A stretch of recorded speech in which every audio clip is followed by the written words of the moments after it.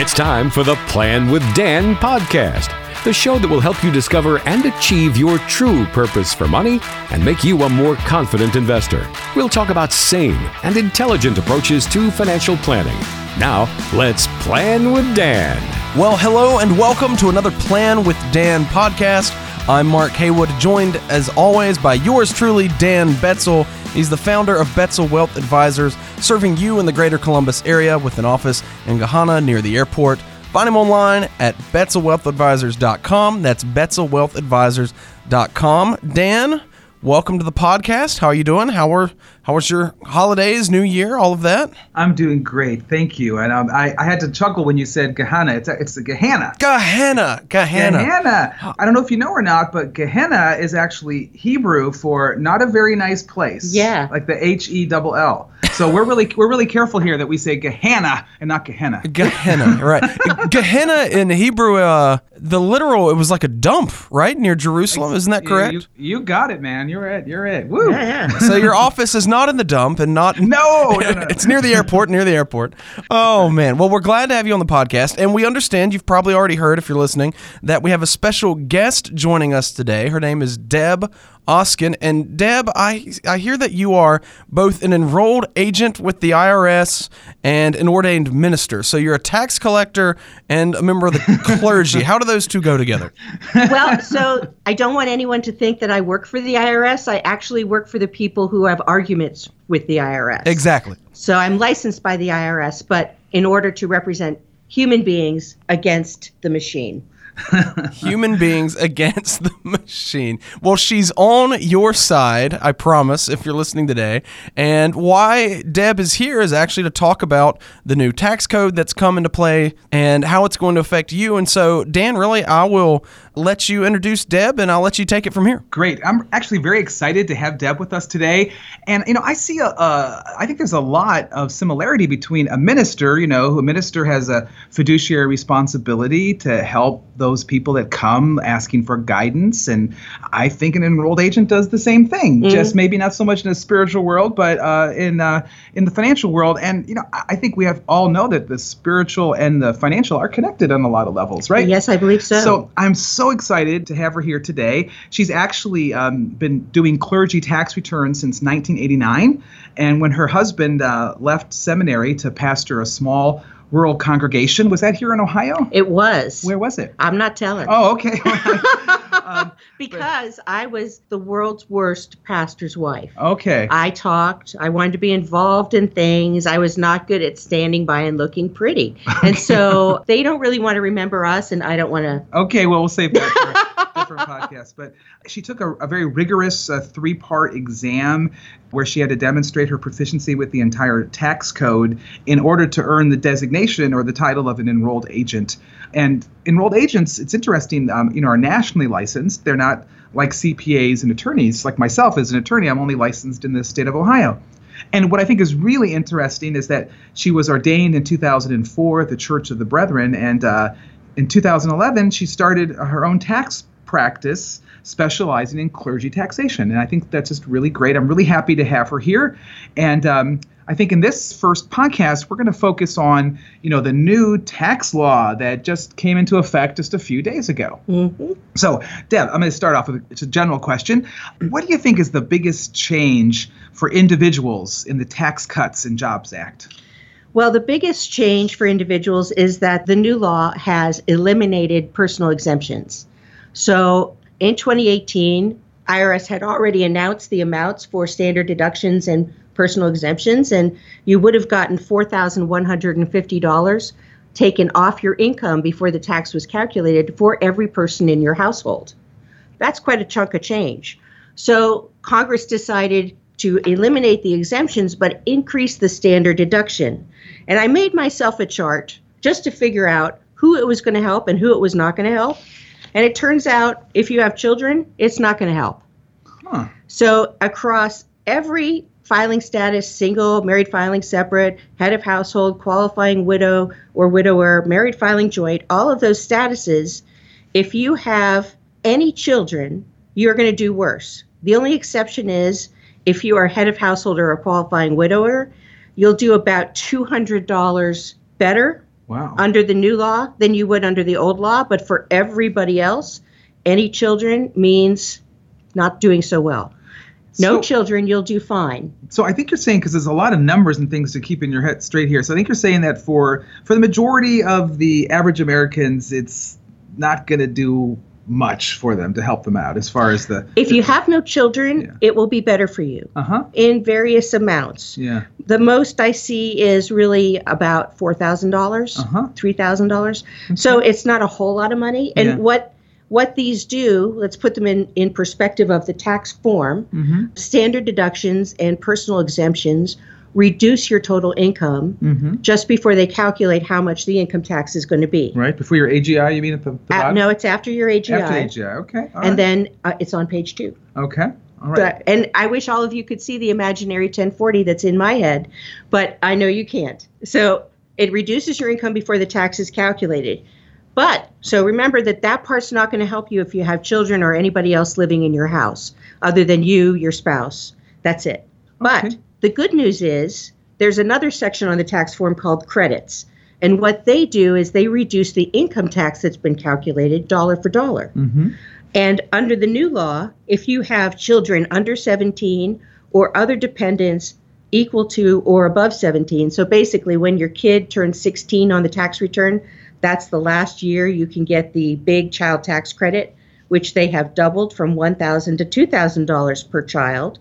But once they hit 17 and up, like say you've got college kids still at home, you're taking care of your aged parents, you have that 30-something who just can't find a job, lives with you, anyone for whom you provide more than half of their support financially, under the new law, you'll do much better. Oh, okay. So I was under the impression that this was supposed to be a simplification of the entire tax law. So from what I'm hearing is that most of us are still going to need to consult with the tax expert to navigate us through this new law. Yes, they did anything at all that would make a postcard possible. Okay. Plus, as a tax professional, I would not want my social security numbers and personal identification on a postcard. Sure. I would at least want it inside an envelope. Yeah, that's a good point. Okay, so what about the people who itemize? I've heard so much talking, and you could give us like big picture items, maybe of how the itemization is gonna be impacted. Okay, so remember that you use the standard deduction, which they've made much larger, or you itemize, and you want whichever total is bigger because that reduces more of your income before the income tax is calculated. So I'm going to go through the Schedule A, the itemized deductions sheet, item by item, and you don't have to know what it looks like because I'm going to tell you what it looks like. So the first item is medical deductions. It had been subject to 10% of your adjusted gross income. So to think of a limitation like this, I like to think of the street and a curb. Mm-hmm. Since it's winter, let's think about snow. Good. The snow that fills up the street and doesn't make it over the curb doesn't get to be deducted. Mm-hmm. It's only the snow that makes it up over the curb that you can deduct. And this 7.5% tells you how high the curb is. That's a great image, I think. Yes. Good. I'm glad. Yeah. It makes sense to me. Yeah. I'm a concrete thinker, so Yeah, there you go. hopefully it works. Now, they've lowered that from 10% to 7.5%, Uh-huh. but only for 2018 and 2019. And I honestly don't know what happens after that. So this is what we hear on the news, that some of these provisions sunset. Yes. And so this is an example. Some of them faster than others. Right. So this is an example. So at least for 2018 and 2019, it sounds like, if you have medical expenses to deduct, it's going to be a good thing for you. Yes. And I hope they don't eliminate it entirely because the clients that I see with high medical deductions are older people in nursing homes. Of course. So those are very high medical deductions. And if they can't take those anymore, Yeah. that's going to be an issue. We saw so much on the news about people, like even in Columbus here, standing in long lines to pay their real estate taxes. So what was that? What was that about? That's the next section. good. Taxes you paid. And in fact, I did it too, but I did it online. Mm-hmm. Because in Ohio, here's the wonderful thing. They assess our taxes 6 months behind, right? So the bill that I would be paying mid-January was for the first half of 2017. Right. And since the bill was there, I knew what the whole year was. I paid it. So what they did is they said, you're going to have a maximum deduction starting January 1st, 2018 of $10,000 for all of the taxes section. And that includes state income taxes, local income taxes, which we certainly know we pay here, sales taxes, if that's higher, real estate taxes, and other taxes. Like on some returns, that's where foreign taxes on dividends and investments would show up. We don't have personal property taxes in Ohio, but some people from other states or who might own property in other states might also have those. So that section is not going away, but it's going to be limited to $10,000. So basically what that means is that for a lot of people, they're not going to be able to deduct as much Yes, as they used to be able to deduct. that is correct. So it's kind of like on one hand, okay, your medical expenses, we're giving you a little break, right? We're lowering that curve, as you say. But for taxes that you pay, Yes. we're going to lower that to $10,000. Yes. Interesting. Wow. And, I remember looking for a house several years ago and found one in a township, but the property taxes were over $9,000. Wow. So people who live in townships, I know in general, pay more in property tax. Absolutely. And when you add the income and sales taxes they paid, they're going to run into that limitation. Yeah. So not just, middle class people we're talking Oh, about are yes. going to be impacted. Yeah. Oh, yes, absolutely. As you said, I know you do a lot of work with clergies and not-for-profits and churches. What about the charitable contributions? Well, What's we'll gonna get to happen that in a minute. First, we need to talk about Okay. interest you paid, and that's usually where your home mortgage interest is. So a big change that they have made is that starting in 2018, you can no longer deduct home equity debt, and that's like your personal credit line or Sure. your HELOC, Right. home equity loan for remodeling and doing improvements, replacing the roof, all of that stuff.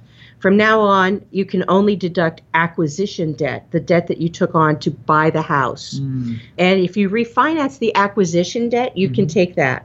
But if you refinance to take money out to do something else, that's going to get tricky. Wow. Very interesting. Now, charitable contributions. They Yeah. did something good. How Good. about that? Yay. I know that when they were talking about this, there was a lot of concern from nonprofits about having their charitable donations reduced because fewer people will be itemizing. Now, you're a rabbi. I'm a minister. I think we would agree that if you're going to donate to charity, you're doing it because you want to donate to charity, not because you're getting a tax deduction. I hope that's the reason. I'm going to be positive and think idealistically. But it's also nice to get a tax break. It is nice to get a tax break, and I like to take those tax breaks. And certainly for wealthier people, they add up to a lot more money. Sure. So here's a place where I bet you didn't know that there was a curb. Charitable contributions have been limited to 50% of your adjusted gross income, which is quite a lot of money. But for some people, and often clergy, who don't make much but give a lot, go over that 50%. And what has happened is that charitable contribution carries over to the next year. So the good thing that they did is the limit is up to 60%. So I think a curb is the wrong way to think of this. It's the opposite of It's the opposite. So that means that you have a lot more money that you're eligible to take that year of your charitable deductions. Great. All right. Casualty and theft losses. Used to be that this section was for when your house burned down, you were burglarized, and a lot of stuff was stolen. They've changed that so that now the only losses you can deduct on your taxes have to have occurred in a presidentially declared disaster area. This is a huge change. It is. Wow. It's a Wow. huge change. Yeah. Wow. So that's going to hurt. But this next section hurts the most. Yeah. Job expenses and miscellaneous deductions subject to a limitation of 2% of your adjusted gross income. This is where your employer doesn't provide everything you need that's ordinary and necessary in the course of doing your job. So you go and you buy books, you buy meals for clients, you travel, and you have business mileage. It's like my daughter teaches first grade at an inner city school, and Holy cow! Yeah, and she loves it. I mean, she really loves it. She's totally passionate about it. But she spends a fair amount of her money because these kids don't have some of the resources. And as of course we love her and love her work, and we support her as well. So Yes. you're saying that money that she's paying to help facilitate the learning going on in her classroom is no longer going to be something that she's going to be able to deduct. that's correct. Wow. That's correct. Wow. And that hits almost everybody I do Yeah. taxes for. Yeah. All right. Wow. So what we recommend for employers is they should set up an accountable reimbursement plan. Yeah. It sounds like a big thing, but all it really is you make the employee turn a receipt and then you reimburse them for the receipt. It's pretty simple. It is. And honestly, employers, if you're not providing everything that employee needs to do their job, You should be. I really like that solution. It's a very simple solution. It's very simple, yes. To what could be a very tough problem. It can add up to a lot of money Absolutely. for some Absolutely. people. And you should be reimbursing your employees for their mileage from work to work. Never home to work. Of course, that's commuting and not deductible, but work to work. And you should set a policy that you reimburse at the IRS standard mileage rate, which in 2018 is 54.5 cents. So are they raising that? It's higher. It's gone up a yes, penny. Yes. Okay. Woohoo! Okay. Wow. Yeah. Yeah. And I have a lot of clients who say, I can't be bothered to track my mileage. Okay, so every 2 miles is more than $1. Yeah. Let's track your mileage. It's pretty huge. And there are like some great apps that can help you with that as well. There are. Yeah, I have one that I use. It's great. Yes, there are. They're really awesome. Fantastic. So other things that were in this section that are no longer going to exist were your tax preparation fees or the cost of the software you bought, the cost of renting a safety deposit box, investment management fees, which I have clients that's in the thousands of dollars, Sure. and other expenses related to your investments, like learning about your investments or hiring an investment advisor. Sure. Yes. Yeah. Wow. So that whole section is gone. That's a huge hit Yeah. for all of the working people in the country. Wow. There's one more section left. That's other miscellaneous deductions, not subject to 2% limitation. But there wasn't much in there that most people took. My husband is legally blind, and so he has to buy special technology to help him do his job. Sure. And so we deducted there. It's really unreimbursed employee business expenses required by disabled persons to be able to work. That's one of the major things that were in that section. That section stays. So to review, your interest is limited, your taxes are limited, you're pretty much done with casualty and theft losses unless there's a natural disaster, because the president's not going to declare the fire, that your house burnt down to the Sure. ground as a disaster. Wow. Wow. Wow. And the job expenses and miscellaneous deductions section, gone. Now, the casualty and theft losses, other ones I've heard about or I've read a little bit about, but that one really had not heard much about. That just makes kind of sends a chill through me when I think about how that could really impact a family Yes. if that were to happen. That's really something. Wow, I wasn't aware of that one. And there's one other one that doesn't go on that sheet. But when you move to take a new job, sometimes your employer helps move you, right? They pay for the moving van. They help pay for your cost expenses. So those moving expense reimbursements from the employer used to not be taxable. Now they will be. Wow. So you're saying that if I have a client, for example, and he works for a large corporation and they're going to move him to California and they're going to have the big van come and load up the house and take all their belongings to California. Pack it all up. Sometimes that could be $8,000, $9,000, $10,000. Yes. That's going to now be on his W-2 as ordinary income. Yes. Is that what you're saying? That is what my I am gosh. saying. Wow. Yes. So I guess I try to think of like real life stories for some of Yes. these, and it's like, wow. Yeah. That's ouch. Yeah. So what about education expenses? Is that going to, because I know a lot of clients and that I have, and actually it's really a wonderful thing. A lot of grandparents, they come and see me and they bring me a picture of their new grandchild. They're so excited. And they really want to pass down these important values to the family. And so, you can go buy them a toy or whatever, but a lot of them like to do is set up educational accounts. Yes. And then every birthday, every holiday, they make a deposit into it. Yes. And it's such a wonderful thing. Yes. And then they can take a deduction for some of that. On the state return. Is that going to still be in place? Or? That is still in place. And in Excellent. fact, Excellent. they've improved it. They Good. haven't improved, unfortunately, the amount you can put in each year, Yay. which I think is kind of small. Yeah, But yeah. they have improved what you can do with the distributions. Uh-huh. So the prior law was if you had a 529 state education plan, you could only use that money for higher education, college, technical school, beyond high school, stuff like that. Now you can use it to pay for tuition for elementary and secondary schools. So you could pay for religious schools, and you can pay for the cost of homeschooling. Wow, Which some people don't realize can Wow. add up. Absolutely. Very Yeah. interesting. So, one thing I've wondered about is the healthcare insurance. I mean, what's happened? Is it going to impact that? I heard that there was some language in there that was going to basically, I think, take away the penalty, or what's going on with that exactly? That's actually a really good summary of what actually happened, unlike Okay. the president saying that he's repealed Obamacare, the Affordable Care Act. What they actually did was they repealed the penalty for individuals if they didn't have health insurance. There's a caveat. They didn't repeal it for 18. It doesn't start until 2019. So if you don't have health insurance for 2018, you're still going to pay the penalty next spring, a year from now, when you do your taxes. Taxes, yes. So you have to have health insurance through December 31st, 2018. But then after that, if you don't have qualifying health insurance, you will not pay a penalty. Now, I do want to point out, things happen to healthy people. Absolutely. You could be in a car accident. Mm-hmm. You could be inside the house when that house catches on fire. I'm thinking warm things, okay? Right. Since Good. it's so cold Zero today. outside, yeah. Yeah. So I would love to see everyone have health insurance, and you shouldn't be forced to do it. And I don't understand the assumption that people don't want it. Well, here's what I'm taking away from this as we kind of bring this podcast to a close is, number one, there's not much simplification that has taken place. It sounds like it's actually maybe become a little bit more complex. And I've heard that there's also some planning opportunities. I mean, especially for a small business owner, maybe something you can really do to help your employees is to set up this accountable reimbursement plan. Yeah. And it sounds like everybody needs to do some serious thinking about tax planning for 2018.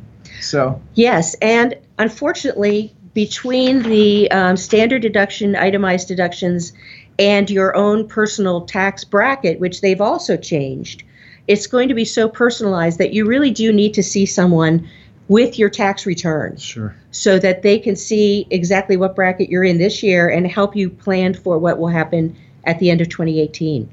I really want to thank Deb for giving us a great overview of the new tax law. And so if you want to learn more about her particular practice, I recommend you go to her website, which is www.oskintax.com. And we'll also have a link, underneath the podcast to it. And what I'm really excited about is we're going to have Deb on again next week. But next week, we're going to talk about something really unusual, very, very interesting. We're going to talk about clergy tax law. Because remember, Deb, not only is she an enrolled agent, but she was also ordained in 2004 in the Church of the Brethren. And I think you told me that 75% of your tax clients are actually clergy. Mm-hmm. And she vows never to turn away any clergy in need of help. We're going to talk more about that next week. And Mark, I want to hand this back over to you. That's right. You won't want to miss next week's podcast. Deb, you're going to be coming back with us for another podcast. Unusual topic, as Dan said. You won't want to miss that. Learn more about how the tax code will affect you, especially as a member of the clergy. It's going to be a lot of fun. Deb, we thank you for joining us today. And as always, if you're listening, if anything, you've probably been left with even more questions on today's podcast. I know we really got into the nitty-gritty of it. Some of it's really confusing because, well, we're talking about the U.S. tax code and how it works, and that gets really long and dense. And so if you have questions, like Dan said, we are going to be posting Deb's website up underneath the podcast. You can go to that. And as always, if you have questions, you can reach out to Dan Betzel and the team at Betzel Wealth Advisors by calling 614-472-4510. That's 614-472-4510. We thank you for joining us on another edition of the Plan with Dan podcast. Come back next week for another edition with Deb Oskin. This is the Plan with Dan podcast.